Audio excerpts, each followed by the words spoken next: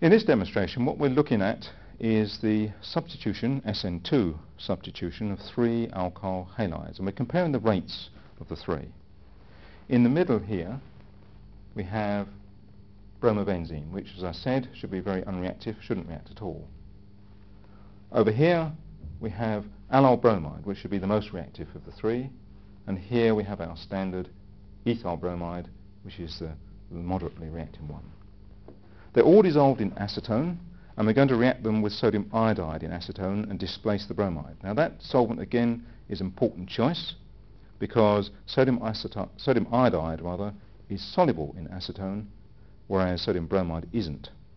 So we can follow the rates of reaction by the rates of appearance of the solids, sodium bromide, during the process.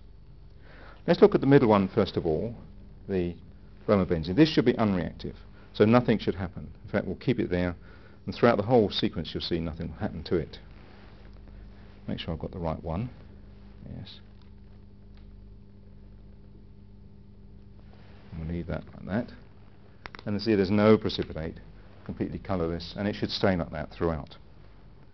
Now in order to get a comparison with the other two, I'm going to add the sodium iodide, if I can, to them at about the same time, so you can compare the rates of reaction between them.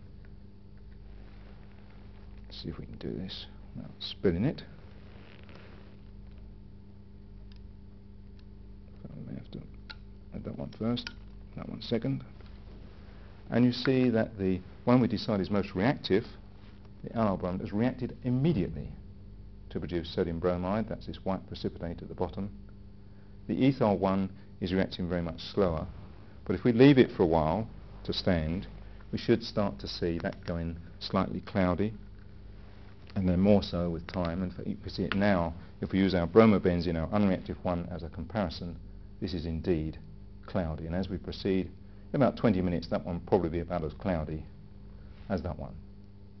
And that's a nice demonstration of the different reactivity of the allyl versus the ethyl versus the unreactive bromobenzene rather.